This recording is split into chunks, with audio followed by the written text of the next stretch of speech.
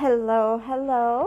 It is February 14th, also known as Valentine's Day. When I was a kid, I was really into Valentines. We had those big, fun little kid Valentine's cards and all that. And then when I got into high school, Valentine's got all dramatic. It got all serious. It got all about who's got the biggest bunch of balloons, and we stopped having fun, man. When I was a kid, Valentine's was just plain out fun. Oh, I get it. Some people, maybe even earlier, they had the drama moments around Valentine's, but I didn't until high school. And then I turned my back on Valentine's Day, and I disliked it a lot.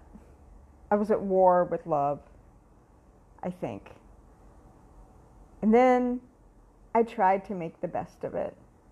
I looked at it from a different angle. I would see it as, oh, it's great. The world is celebrating love. And that was really cool. And that changed a lot for me. And then I remember one Valentine's Day, I decided I was going to give life to, and this was way before Neville Goddard or anything, and I decided I was going to give life to finding more flowers. I didn't want to make the best of it by going to the grocery store or the floral market or whatever and buying my own bouquet of flowers and get all caught up in self-love. I don't know, that never felt right to me. It never felt authentic to me. And I think I now know why. We are love.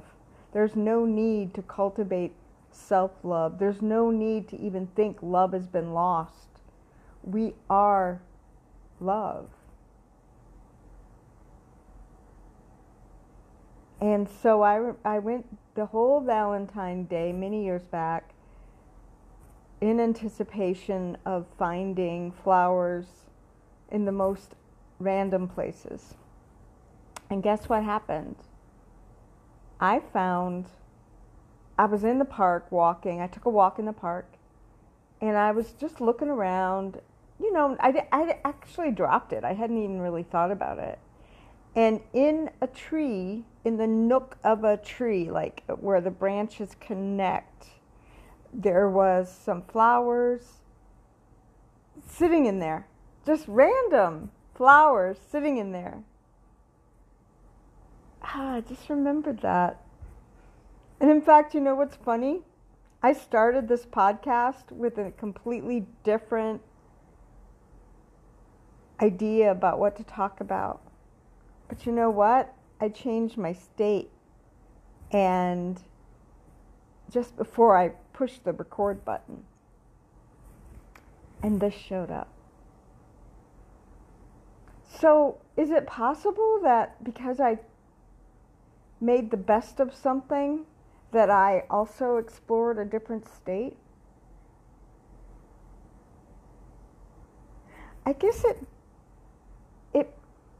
when we go and make the best of something, depending on perhaps, do we really believe that we are victims to things and we just make the best of some bad to feel better in the moment, but then we wake up the next morning dealing with it again and again, and we just keep making the best of? What if we knew, and here's where I go to Neville, what if we bought the pearl, that our superpower, our ability to imagine and give life to dead states is in all of us, and we're doing it all the time.